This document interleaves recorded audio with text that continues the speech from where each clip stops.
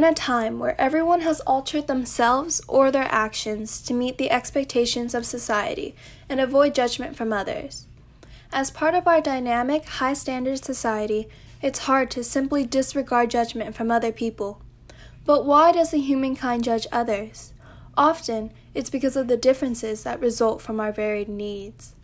However, we usually ignore our needs and replace them with what we want, thoughts on how to fit in, how to avoid criticism, and how to receive compliments that contribute to the raise of our self-esteem. We shouldn't have to buy expensive things just to impress others. Hello, we're Hannah Cho, Jolene Sang, and Hannah Moon.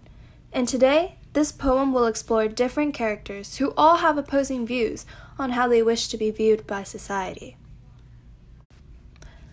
I love how today's poem, Outside or Underneath, by Shel Silverstein, touches on this topic by using lighthearted analogies to convey that people shouldn't care for what society has to say about them, as long as they have what they truly need in life. This poem is also enjoyable because the format of repetition makes it easier to compare the contrast of the characters and understand the intentions of their actions. The repetition of phrases used in this poem gives a better understanding of the message the poet is trying to convey. For example, the words but and says he are repeated twice in different stanzas to indicate the same sentence structuring. However, they're written with different viewpoints.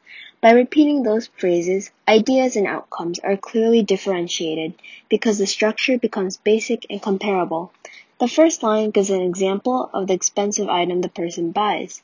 The second line starts with but and states the item that is disregarded, and the third line starts with says he. Both the third and fourth lines reveal the message to be communicated with the audience. Because the last stanza differentiates in format from the first two, readers can imply that the third character is different and the lesson to be learned comes from their actions.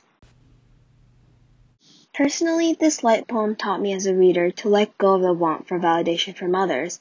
These days, with lots of pressure and visual looks, especially on teenage girls, it's definitely hard to be yourself avoiding judgment from others. Many brands such as Glossier emphasize a natural makeup look that not all girls identify with, and other girly clothing brands such as Brandy Melville only manufacture one-size clothing that could make many feel self-conscious. This poem gently reminded me that no one should feel burdened by the ideals of others or feel pressured to conform. The poem we'll be reading today is called Outside or Underneath by Shel Silverstein. Bob bought a $100 suit but couldn't afford any underwear. Says he, if your outside looks real good, no one will know what's under there. Jack bought some $100 shorts but wore a suit with rips and tears.